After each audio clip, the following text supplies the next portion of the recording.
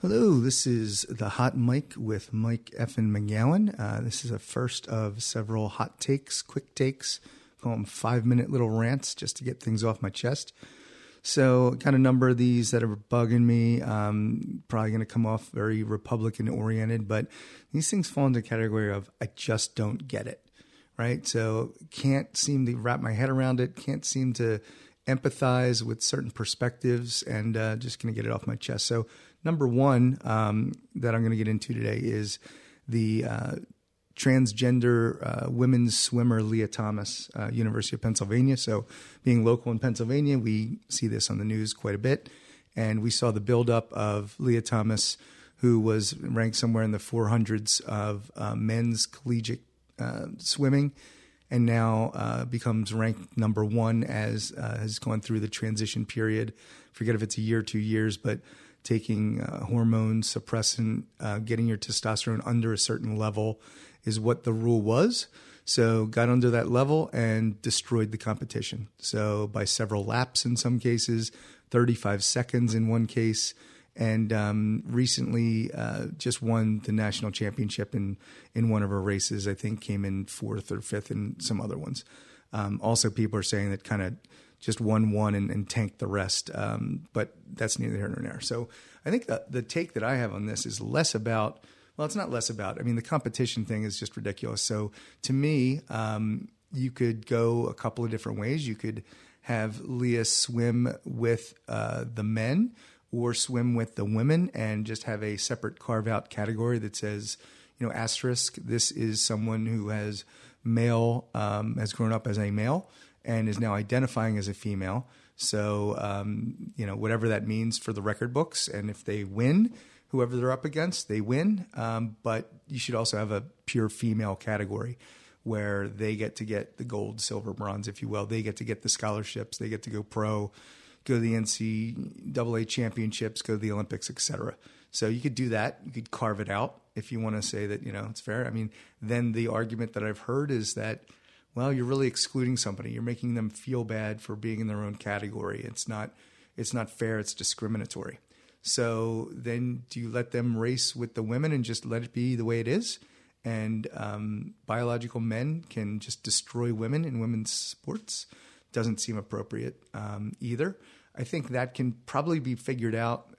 To me, if it's a different category that the world hasn't gotten used to, just put an asterisk next to it, give the person the win if they win, and then just note that that person has a biological difference than the other racers, because clearly the testosterone level is not nearly enough to make it fair. I was watching Caitlyn Jenner talk about this, and she said, yeah, I play golf with a bunch of ladies, and I hit the ball 100 yards further than all of them. They're younger and they're stronger than me, but I'm a man, right? So they have the disadvantage. I'm a 6'2" man, right?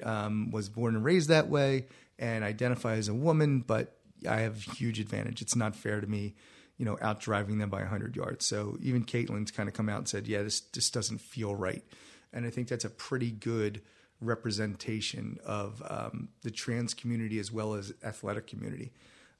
So the bigger issue that I have, quite honestly, is that I've learned recently that Lia Thomas has not transitioned, meaning has not removed or changed any of their body parts, right? Still has male genitalia, if you will, hasn't gone through any of that change.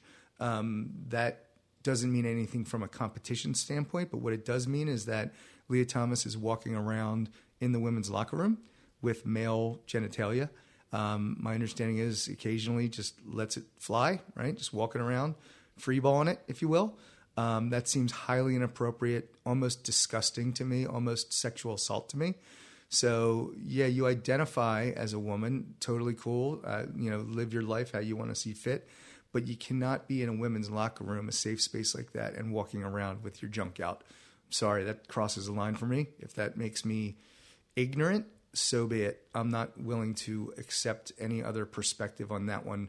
The fact that Lia Thomas has transitioned to a woman and still is romantic with women, liked women evidently as a man and likes them as a woman, even more inappropriate.